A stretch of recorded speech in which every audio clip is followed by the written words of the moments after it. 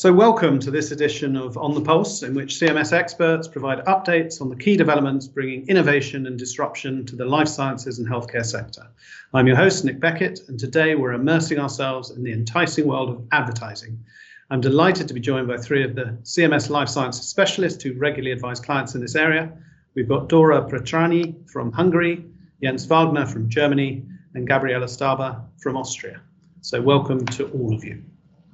So advertising of medicines and medical devices is really a very complicated, very detailed, and very different in different jurisdictions and constantly changing. So I think it's one of those areas that really is a challenge for clients to keep on top of and to keep abreast of national developments as well.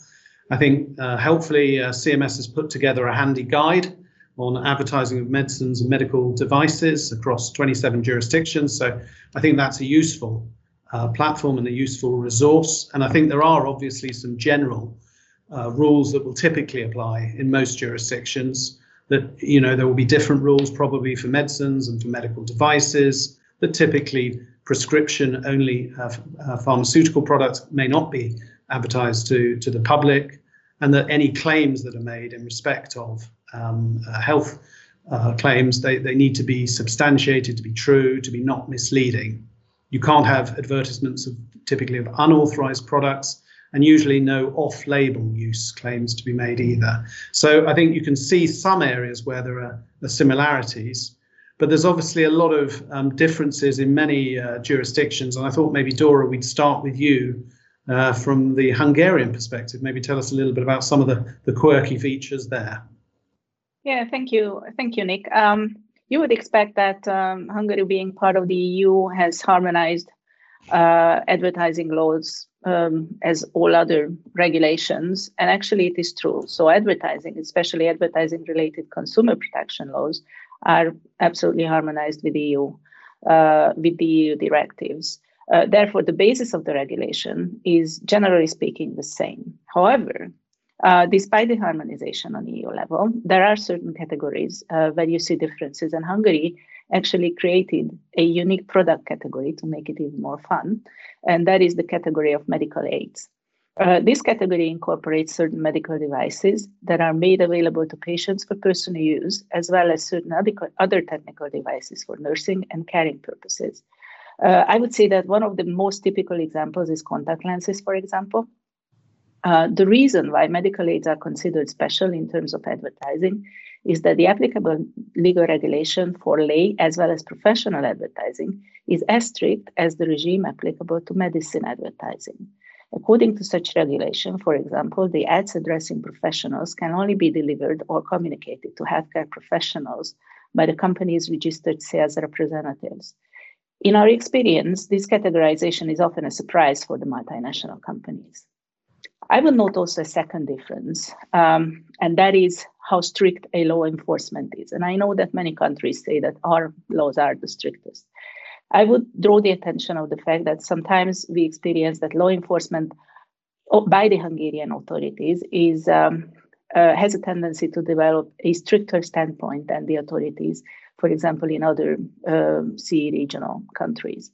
The reason for this firm approach derives from the fact that the Hungarian authorities in the past revealed serious misconduct, therefore became more responsive by launching vast amount of investigations for medicine advertisements, and became more demanding by requesting detailed and even more so scientifically grounded and objective substantiation of the advertised claims. Given this, a certain advertisement acceptable, for example, in the US or Poland, might actually be infringing in Hungary. And Gabriela, I mean, in Austria, how do global companies deal with sort of the fragmentation of regulation there? In Austria, we also have a lot of provisions that simply do not exist on a European level. For example, there is a very specific thing in Austria. So you are allowed to advertise medicines without the marketing authorizations to doctors at international scientific events if they are predominantly attended by participants from abroad. On the other hand, it is prohibited to offer rebates in kind for products that are listed in the Austrian reimbursement code. So these are just two examples that highlight that it is really important to know about the applicable local law. On the other hand, there are certain common elements that will be required in all EU member states. So, for example, misleading statements, statements that are not supported by scientific evidence, or layman advertising without a risk warning will likely not be permitted anywhere within the EU. So we have found that it can be an efficient approach to do an in-depth review of the advertising campaign in one country and then make the necessary adaptations, and then afterwards subject it to local review in the other countries where it's supposed to run.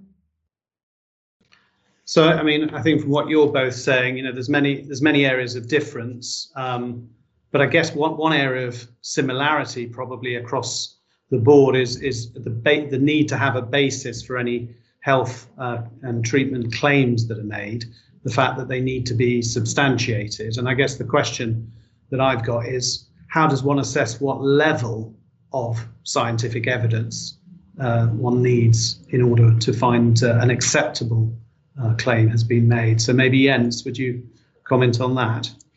Yes, of course. I think German courts are very strict in this regard regarding what is considered as sufficient scientific evidence.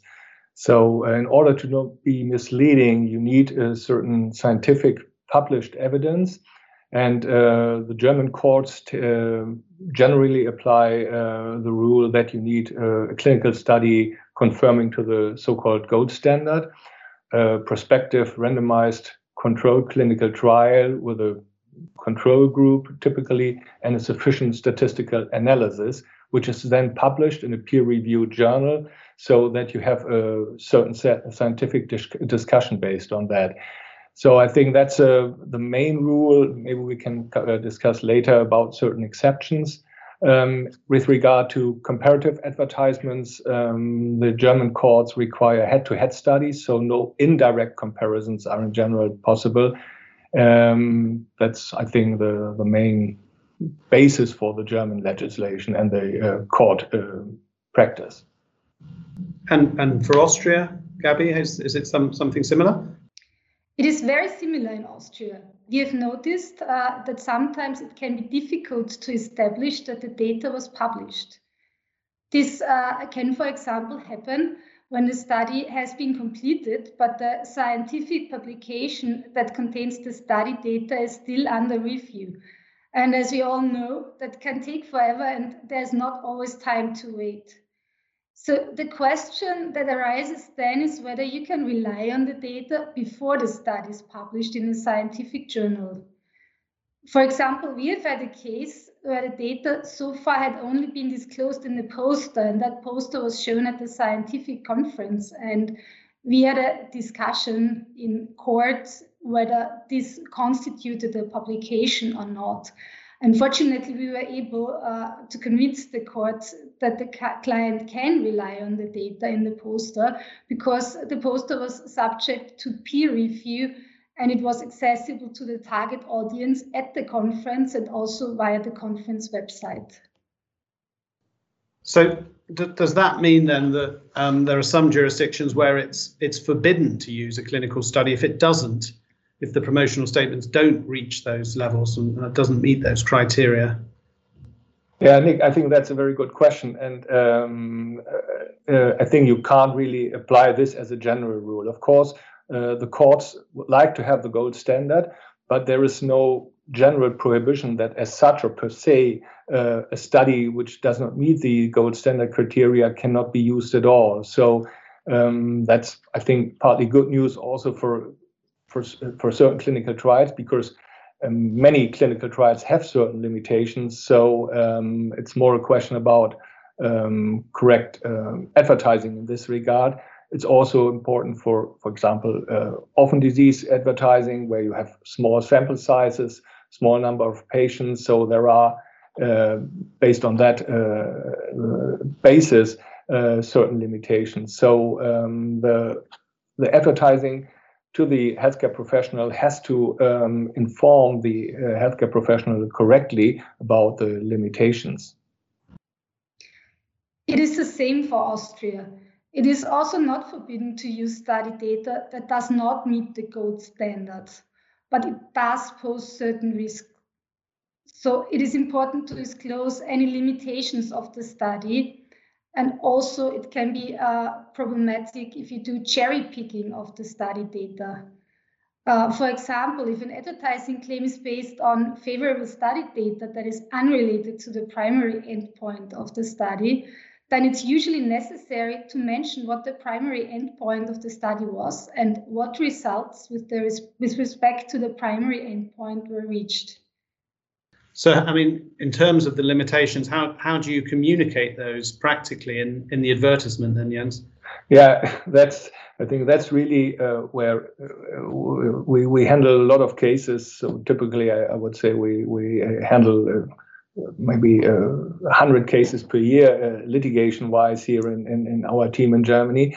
And maybe the majority is about the correct use of the limitations and the correct information to the healthcare professional about the limitations of the study. So what you should take into account is to use footnotes, maybe certain explanations, maybe even discuss if the claim as such may be a little bit more cautious, like suggest they may have an effect in this regard, or a certain study showed certain results, but of course maybe we need further studies. So I think that's you have to be a little bit cautious in this regard, and in our experience, maybe the majority of the litigation in Germany is about the correct information about the limitations. And there is a German peculiarity, which is about eye-catching advertising.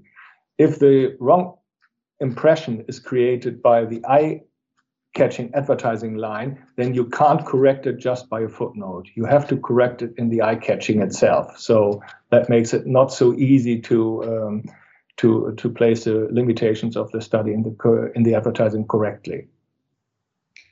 I agree with Jens that a lot of the advice that we provide and also litigation that we handle deals with how to communicate the limitations of the study. Ultimately, the courts will look at the overall impression of the ad in its entirety and then decide if it's misleading or not. And because of that, the answer varies from case to case. So in some cases, it will be necessary to phrase the claim in a way that reflects the limitations of the study. In other cases, an explanatory statement or footnote will be sufficient, and in some cases, you'll have to do both, limit the claim and then further explain it in a footnote.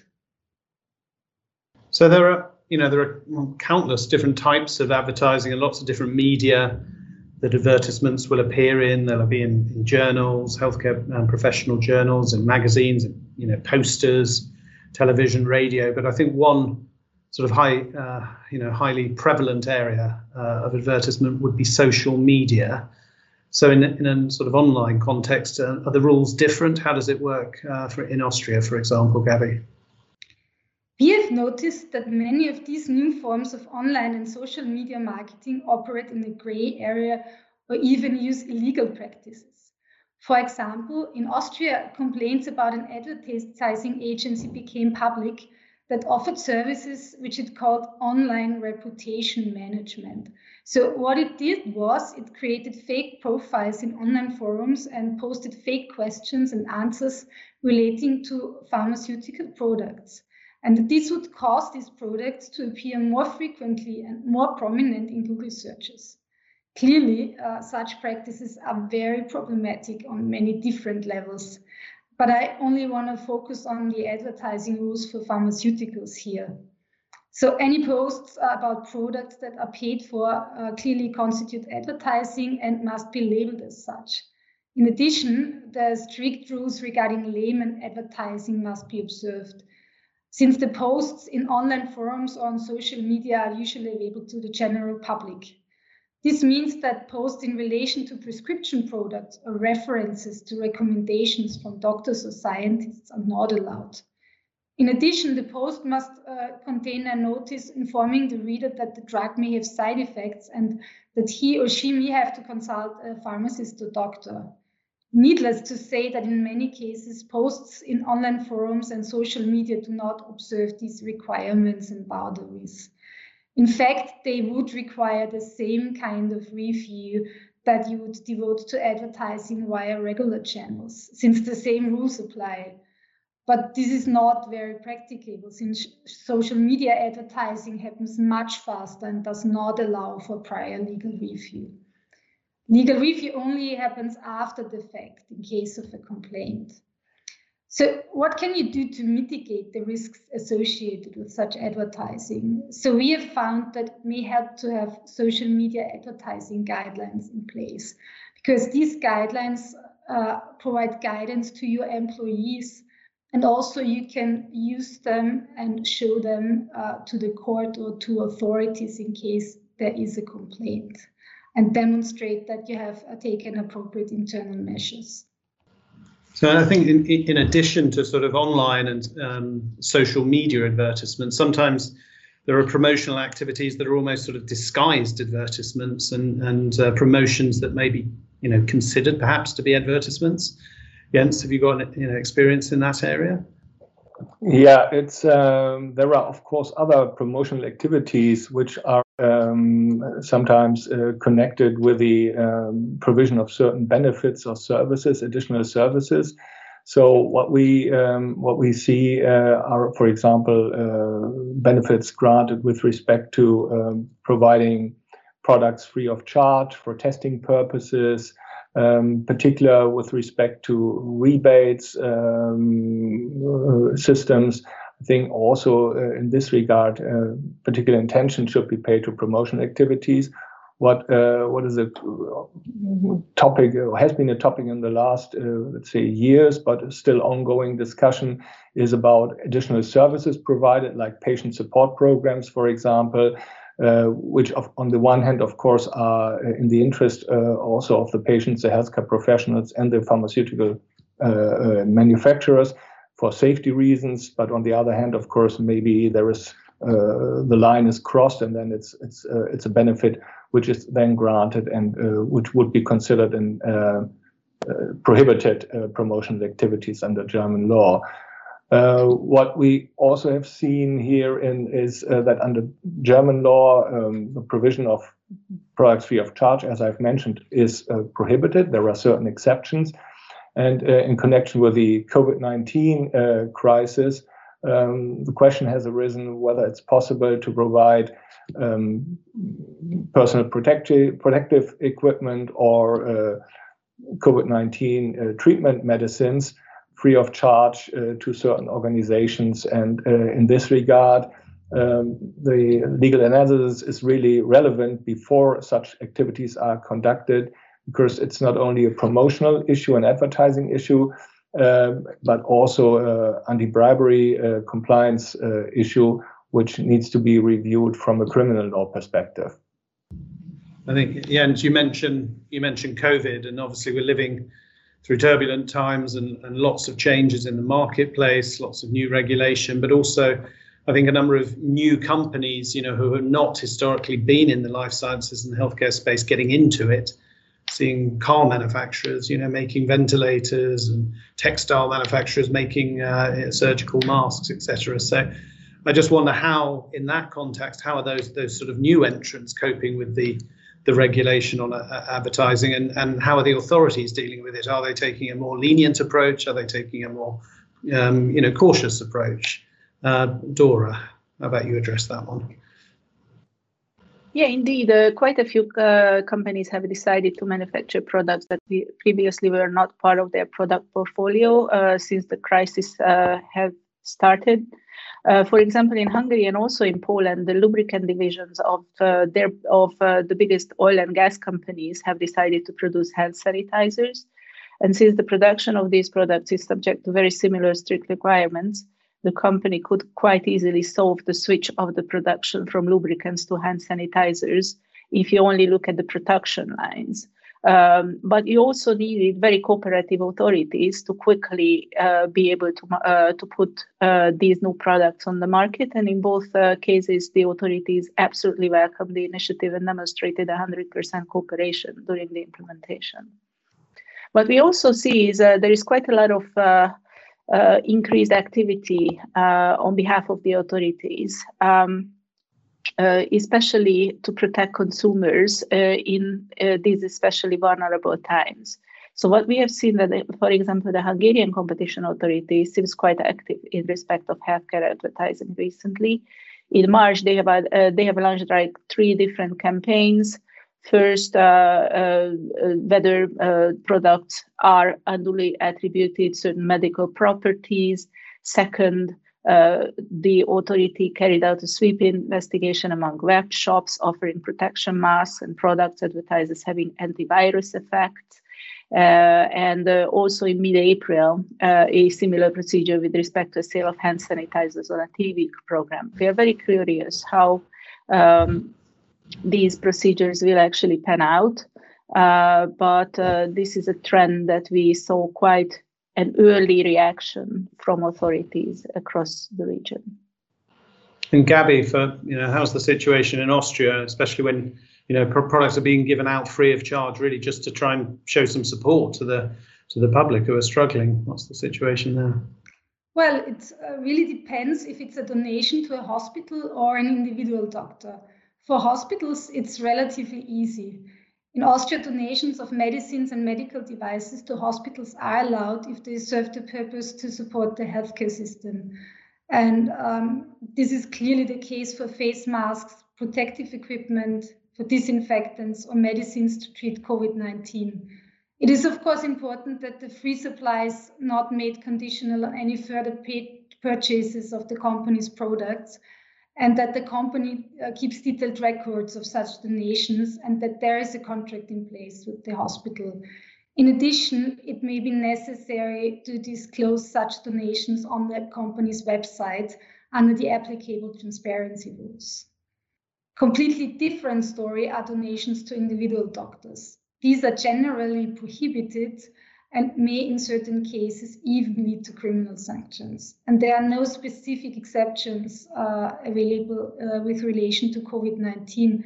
However, there's a general exception that applies to inexpensive gifts that are relevant for the practice of medicine. And based on that exception, I think it would be acceptable to provide protective equipment such as face masks or disinfectants to doctors for free, provided, of course, that they are for the doctor's own use when treating patients. With respect to items of higher value, it's a little bit more difficult, but I think there you may be able to argue that they are given to the doctor for him to be able to continue treating patients in a COVID-19 environment rather than for promotional purposes. And in this case, they would be acceptable.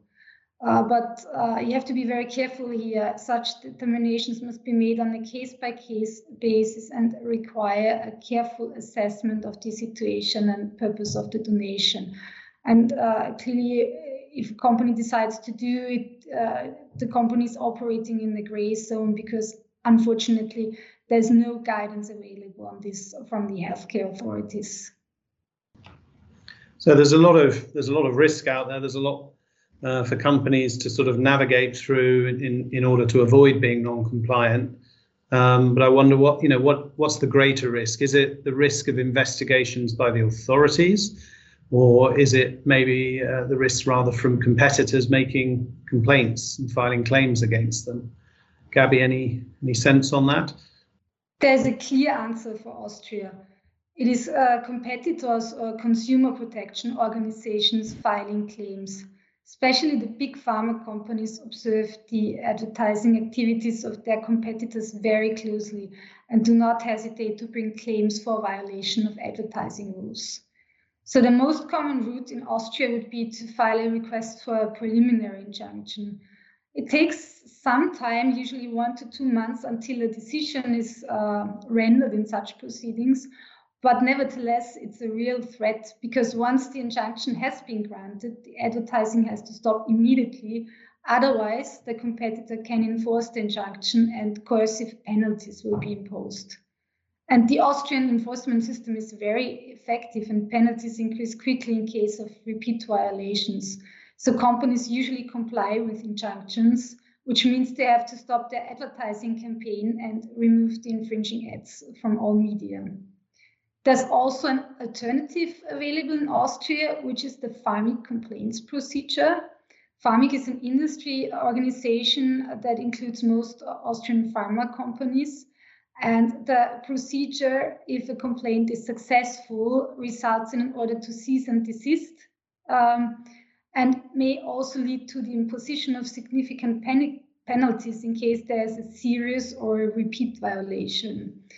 And it has advantages compared to court proceedings. The obvious one is that it causes less cost for companies. And this is also the reason why it's sometimes used by companies in Austria, although it's clearly less common than court proceedings. And there's also the possibility of enforcement activities of regulatory authorities, but those are rare in Austria, although in theory significant fines of up to 25,000 euros or 50,000 euros in case of repeat violations are possible. Dora, I mean, how's this area of risk assessed in Hungary? We see less cases for interim injunctions. So we usually call our clients' attention to what I would call the big three, the so-called FRA factors of risk and exposures, where F stands for fine, R reputational loss, and A is for actions of competitors. When you talk about fines, Gabriele, you mentioned 25 to 50,000 euros significant fines. Actually, we have seen already cases where fines were approximately 300,000 euros, because these are calculated on the basis of advertising costs, and these costs can be quite high. The fines are also increasing. But what we also would like to call the attention to is that actually we expect that these fines will significantly increase in the future, because the trend is quite threatening. If you look at the latest practice of the Competition Authority of Hungary, they have issued the consumer protection fines in the range of 3 million and then 7 million in the last months. Both were tech-related cases, but both were what the authorities called global advertising, global campaigns, and purely due to the Hungarian impacts, these very significant fines were imposed. Secondly, the reputational losses can be also quite harsh and can actually affect also the future businesses. The Hungarian media is directly served by the authorities, as they usually inform them on their recent press releases and decisions. Given that these pieces of news have significant public interest, the media prefers to publish and promote the articles on misconduct in the healthcare sector, assuring that the news reach actually the patients. And thirdly, very similarly to what you said, Gabriela, about industry association forums, we see that actually actions of competitors can be either by turning to industry association forums or launching anonymous complaints towards authorities, consumer protection authorities. Both can be very harmful for the companies. Yeah, I wanted to come back to what Gabi already said for Austria, because in Germany, for example, the vast majority, our experience, and I think the court statistics would be that maybe more than 90% of all litigation in the advertising sector are preliminary injunction proceedings. And in this regard, the deadlines are extremely short. So you have to react very quickly. It typically starts with a warning letter, which you have to answer within a few days. And then the competitor will go to the court, ask for a preliminary injunction, and then you as a defendant has the possibility, the option to file what we call a protective writ. And also this protective writ, you have to prepare within, let's say, 2 or 3 days, otherwise it's too late. So our advice, in particular, if you would like to launch a new product in Germany, you have to prepare yourself and have everything on the shelf and available to provide these response and also the protective writ. I think that's extremely important, because if you start then and collect all the information, maybe on an international level, it's too late and it's extremely difficult to really collect everything and draft something within a few days. So a real need for speed then. Yeah. So I think there's plenty then for clients to be mindful of, to keep track of, and obviously what is a very fast changing environment. I mean, just looking to the future, I guess we can probably expect then more investigations. From what Dora's saying, I think probably higher fines as well, perhaps more litigation involving, actions, activity, fines, proceedings between competitors. And presumably in the area of medical devices, the awaited medical device regulation, although delayed until next May, I mean that's going to have an impact as well with what will probably be the first harmonised advertising rules on medical devices, at least to some extent. So I think quite a lot to come as well. So I think we're pretty much out of time now. So thank you to Jens, to Dora, to Gabriella for your insights. Thank you all to everyone for joining us on this edition of On the Pulse. We hope you found our discussions to be thought-provoking and insightful. If you'd like to discuss any of the topics covered, please do get in touch. To find out more about On the Pulse and the CMS Global Life Sciences and Healthcare Group, visit cms.law. Audio versions of On the Pulse are available through your usual podcast store.